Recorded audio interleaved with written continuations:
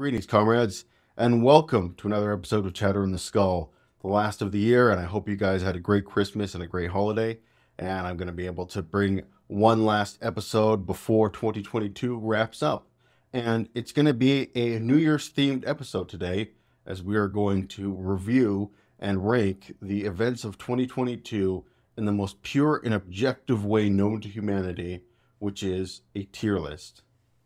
All right, before we begin, let me set up the rules and parameters of the tier list. I've got a dozen or so major events throughout the year, and we're going to rank them from worst, just generally seeming the worst, to generally seeming the best. One of my biggest pet peeves about tier lists is when they're not ranked. It's just like someone choosing them and putting them in a random order or whatever. I don't know why. I've always disliked that immensely. So everything's always ranked. And I also am going to try not to keep it too long. I know it's New Year's, people got things going on, so I'm going to keep it to be a shorter episode, try not to ramble on too hard for this tier list for you guys. So without further ado, let us jump in to our tier list here. As you can see, I've got some icons, and we'll talk about obviously which one is which as we go through. One last quick rule before we begin. I'm going to keep the F and S tiers to have only one candidate. So essentially that there will be quote unquote worst and quote unquote best event of 2022.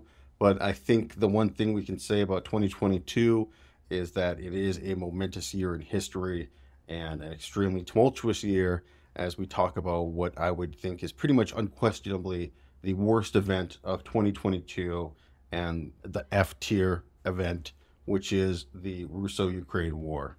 What's there to be said about this event that hasn't already been said in the past year? I've been talking about it. Everyone's been talking about it. It has been a world-changing event. There's no question about it. If I had come to myself 1 year in the past and told myself 1 year ago that not only would Russia invade Ukraine, but the war would still be going on almost now 1 year later, I would have said that that's insane.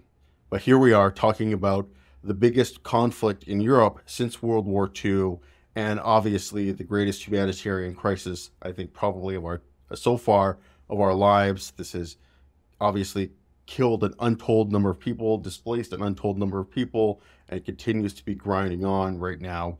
We have, of course, the fighting in Bakhmut, which is getting the most amount of attention, and it is a meat grinder of infantry, according to reports from virtually every side, and has basically shown that World War I still lives in our combat DNA, essentially, and we are still using tactics that were used at the dawn of the mechanized warfare and industrial warfare era. It's crazy to be talking about it, and I hope that somehow things will resolve next year. It's hard to imagine now that we are in the position that we're in, this war ending anytime soon, so who knows what 2023 will bring, but this war has caused not just an obvious humanitarian crisis, but has increased certain goods and prices, particularly the price of food and oil, have increased due to this war. It has caused an energy crisis in Europe. It's a catastrophe, and even if you're on the Russian side, there's no question that this is an F-tier event for you, because, again, to be talking about this war still going on almost 1 year later, if you had gone back a year ago and told people about that, it would have seemed implausible. In any case, I don't know what more can be said about it. I think it's the most historically impactful event to have happened this year, but it is also, without question, in my opinion, the worst thing to have happened this year. So the worst thing of 2022, the Russo invasion of Ukraine, and obviously we're going to keep talking about it well into 2023 and as long as the invasion keeps going. So now we are in D tier, and at the bottom of D tier we have the increased backlash against the LGBTQ plus community. This is something that I feel has been brewing under the surface and is finally bubbling over to the top. We have seen rhetoric against particularly the trans community increase in severity over the last couple of years, and now we are seeing people taking this kind of rhetoric and transposing it into real life in a way that we haven't seen previously. There have been, at least always been, violence on an individual level against people in the trans community and the larger LGBTQ plus community. However, we are seeing things get codified into law, particularly again against the trans community in a way that this year we haven't seen happen on this scale. And it is a genuinely terrifying thing. And one of the reasons why we've talked about this before, which inspired me to start doing this show, to push back against this rhetoric, particularly as someone who is a parent. I think it's very important to push back against it because one of the demographics that the conservatives like to target with their propaganda is parents. And I think it's important to say, you know what? Our children are going to be just fine without your help, thanks. It's going to be okay. You don't have to worry. All right, next up is the overturning of Roe versus Wade. And this is another kind of blow that we should have seen coming. However, it still took us by surprise. And it's something that if you, again, went back and talked to me a year ago and said that in 2022, Roe v. Wade is going to be overturned, I would have thought that that was pretty crazy. However, again, here we are. And this is the first time, at least in my lifetime, that a right has really been rolled back and something has been rolled back. And it's been a moment, I think, for a lot of people on the left to take stock and to take notice and to realize that the fight's not over. And even if we do, quote unquote, win the fight, there's always the chance that things could be taken backwards. And in the same way that when you lose someone who's very close to you, it tends to reorganize your priorities. And sometimes good things can come from that. You still wish that you never lost that loved one in the first place. So while this moment has, I think, brought together a great moment of left-wing unity, maybe some of the greatest moments of left-wing unity I've seen in a really, really long time, it sucks that this pivotal moment, that this Supreme Court decision, which has lasted for half a century, had to be overturned to get there. So that's one of the reasons why it's not lower on the list, is that there is the silver lining here, but still obviously an incredibly terrible thing to have happened in 2022. All right, so let's move up to C tier, and at the bottom of C tier, and at the bottom of C tier, we have Kanye West going full Yadolf and stunning us all by the blatant pro-Nazi statements that he has said in the recent months have really flabbergasted a lot of people. And to see a person go this far downhill so quickly and to descend into this kind of realm of rabid anti-Semitism and feel to the point where he has to announce it very broadly to the world, it's been pretty crazy. Again, it's been one of the things that I'm trying to convince myself that we don't live in a simulation, but when stuff like this happens, it's pretty hard not to.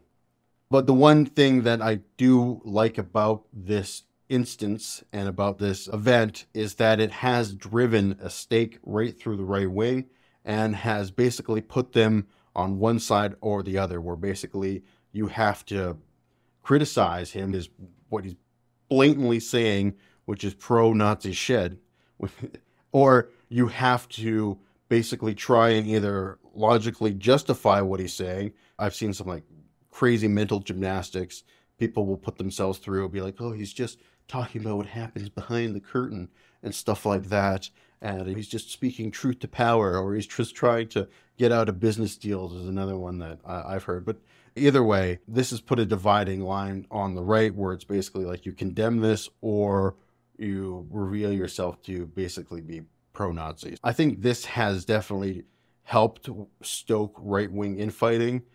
Maybe the whole 2015 to 2020 were the years of left-wing infighting, and 2020s and beyond may be the years of right-wing infighting. But this particular moment is going to drive a fierce and sharp dividing line between two camps on the right. And I don't know who's going to win. It's going to be something that we're going to have to watch moving into the future. But that's the reason why it's a C tier event. It's not something lower.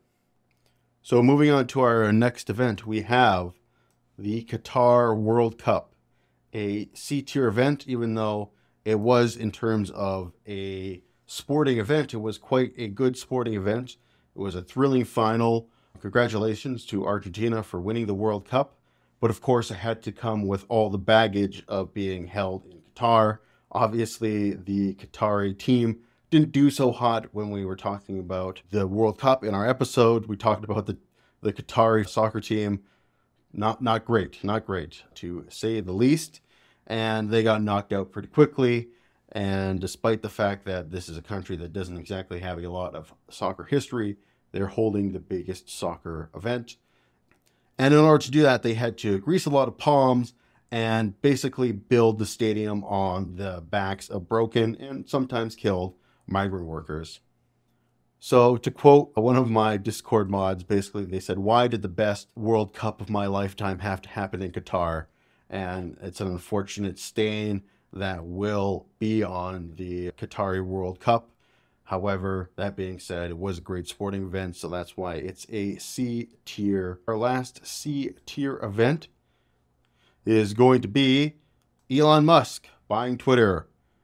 Again, this is a C tier event because I don't know what's going to happen and has some good and bad things to have come out of this.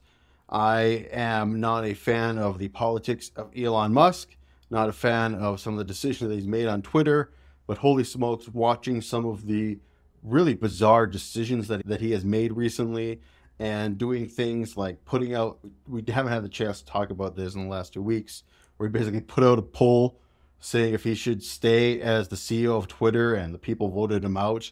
And who knows, of course, if he's going to abide by that. One of the things we've talked about, again, with Elon is that you have to watch his actions. You don't watch his words. So while, yes, he has said that he's going to step down, he still remains the head of Twitter. Who knows when he's actually going to step down? Could be a year from now, could be a week from now, could be tomorrow, could be never. You have no idea with this guy.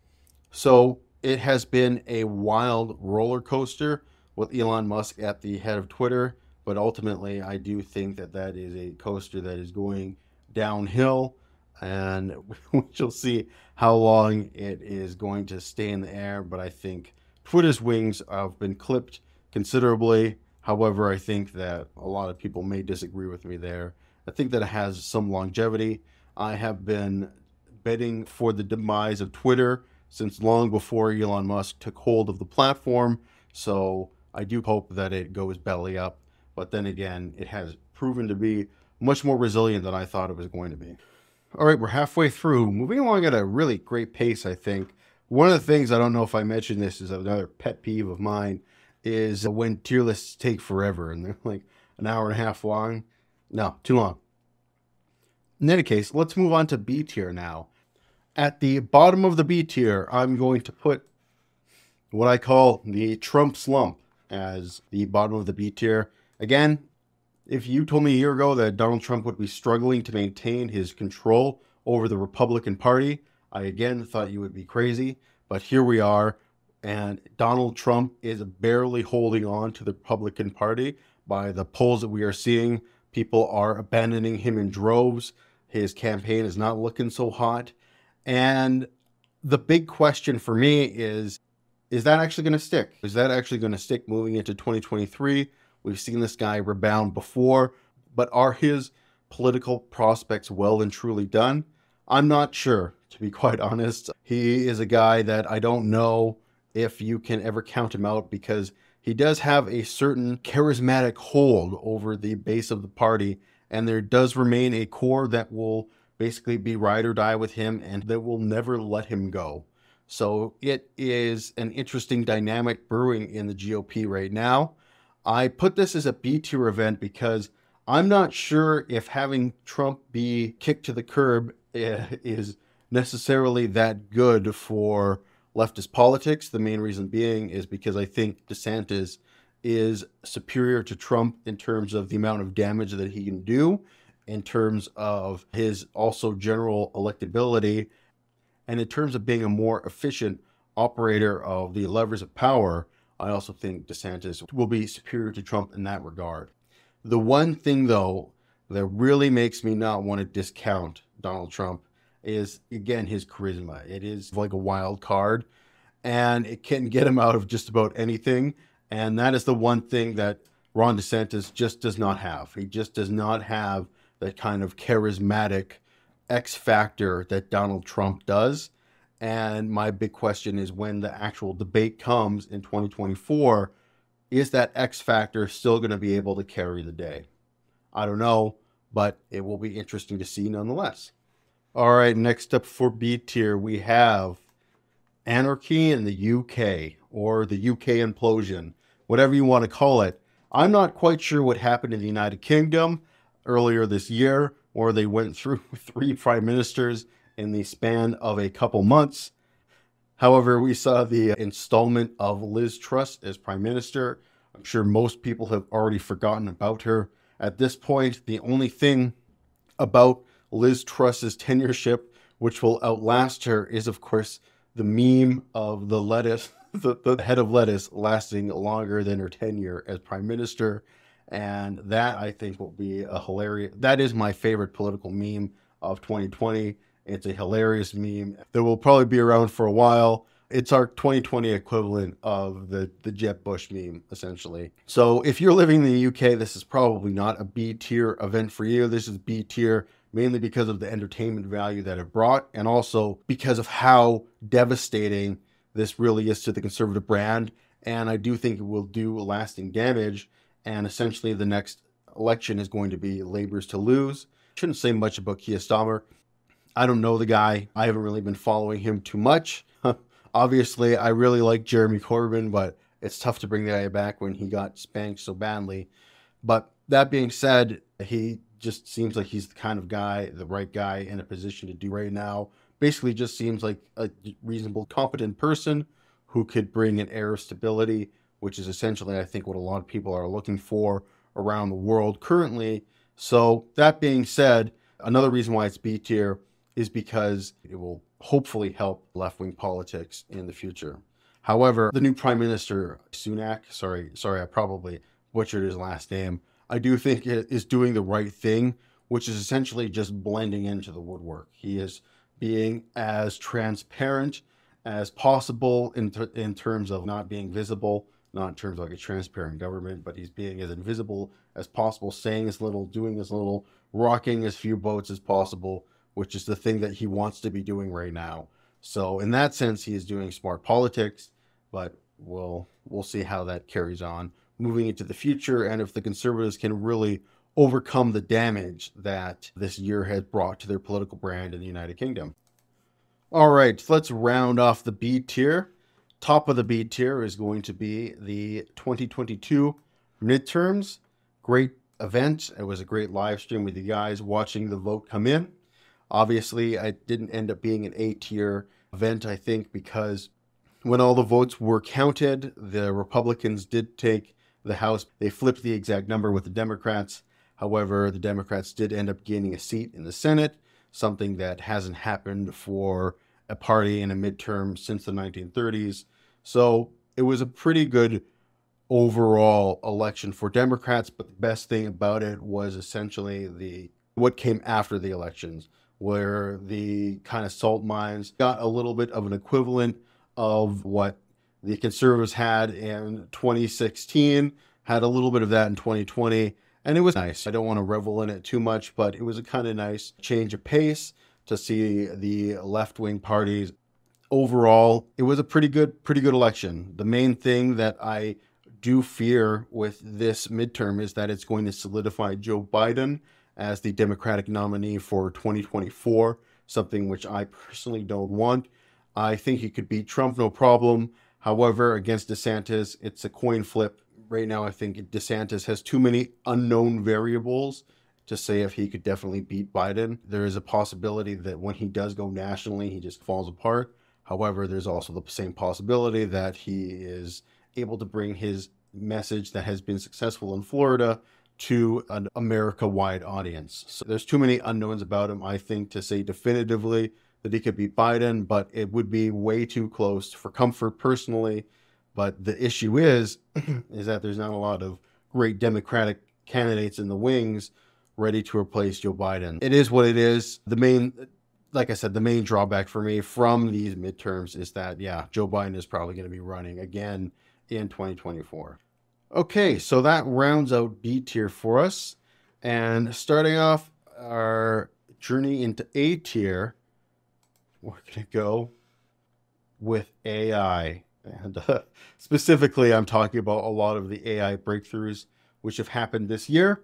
This has been definitely the biggest year in terms of actual, tangible, hands on AI developments that consumers can use that have been really ground shaking. We have had, of course, the rise of AI generated art. It has been controversial.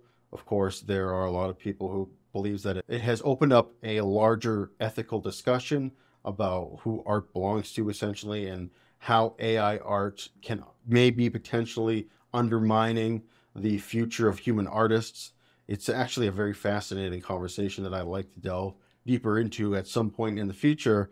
But I do think overall that these AI advances are extremely positive. I'm a big believer in the power of AI. I want to push AI to its limits. Maybe people disagree with me there. I am not afraid of the rise of AI. I think it's all holds barred. You put me in charge of the AI program, I'm putting the pedal to the metal, fast as we can go, develop, develop, develop. So I think that a lot of these breakthroughs have been spectacular and incredible technology. Of course, we had recently the PET AI bot from OpenAI, which is the most comprehensive chatbot I've ever seen, which offers a wide variety of applications and uses.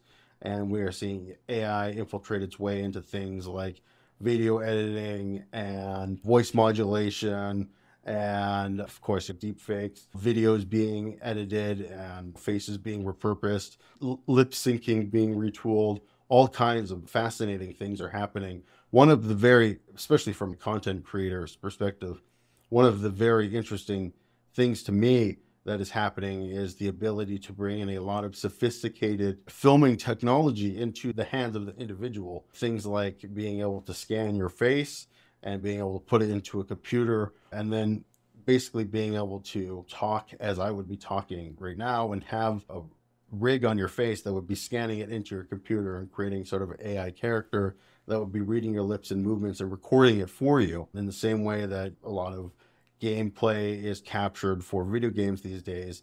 These kind of tools are going to be more accessible to individual content creators and individual people. And I can't wait to see some of the creative things that come out of it. And I know that with AI, a lot of people are worried that it's going to ruin creativity. I think, at least at the point we are now, maybe at some point it will, but at the point we're now, I see a lot of ways that can enhance creativity. Just in the same way, it's more like a extremely advanced paintbrush is almost what I see it being, right? It still has to have human input at some point to create. So it's not completely autonomous or anything like that yet, but it is absolutely fascinating. Sorry, I don't want to ramble on too much about AI, but it's obviously something that I'm very passionate about. And this year has been absolutely the biggest developments in AI that I've ever seen in my lifetime. All right, we're going to round out A tier. With the top of the A tier is going to be Kherson retaken, which is the biggest and so far best, I think, event to have happened in the Ukrainian war. I was tempted to put this the Crimean Bridge destruction, but ultimately I think Kherson being retaken is a bigger and more important event. Obviously, this was the first and only regional capital that the Russians seized in their initial invasion, and their main staging point across the Dnieper River. Losing that makes them lose their toehold across the river, and of course their major regional capital, and is a massive, massive blow to their prestige, and of course gives them one less potential thing that they could use if they were trying to broker some sort of hypothetical peace, which in my opinion is extremely unlikely. And realistically, any Russian peace deal put on the table, I think Ukraine would be foolish to accept just about any peace deal outside of utter capitulation for the Russians at this point, as they are winning and they continue to be doing better than just about anybody expected. So they really don't have any purpose to stop fighting until the Russians leave their territory. So I think that, yeah, there's no reason for the Ukrainians to sue for peace until they reclaim everything that they have lost. In any case, it's really tough, I think, to understate the value that retaking this city has for the Ukrainians, has for Ukrainian morale, and basically for the cause of the Ukrainian people, and to keep, of course, our support going towards the people that really need it over there. So with that, that brings us to the last and best thing to have happened in 2022, in my opinion. And if you can understand by this little icon that I have here, it is essentially the ending, knock on wood, of the COVID-19 pandemic. That is, so long as you are outside of China, where things continue to be quite a sticky situation. Basically, so long as you're outside of China, COVID-19 has been old news for you. One thing I will say, however, is that I do keep in touch with news from places like Korea and Japan. And in those countries, coronavirus still dominates the headlines. Like all Korean and Japanese newspapers I see, it's always like corona, corona, corona, the corona cases. They're still reporting them. So it's still very big news in Asia. And I think part of this is due to the fact that they are right next to China, and the coronavirus and China are not having a good time right now. And again, it remains the only place basically where the pandemic is at the top of people's minds. Over here in Canada, haven't really thought about it in months and months and months, and it's been awesome. It's been awesome to hopefully put this event behind us. One of the really interesting things I thought, reflecting on this period and on this pandemic, is that essentially that it followed almost an exact timeline and trajectory of the Spanish flu. And Spanish flu was essentially 2.5 years, coronavirus essentially 2.5 years. And it was very fascinating to see Mark Twain quote, "History doesn't repeat itself, but sometimes rhymes." It's very interesting to see some of these rhymes from this earlier pandemic being echoed in our modern era. I think there's no question, though, that the pandemic era was really hard on a lot of us. A lot of us had to sacrifice more than we've had to sacrifice at any point in our lives. A lot of us lost loved ones.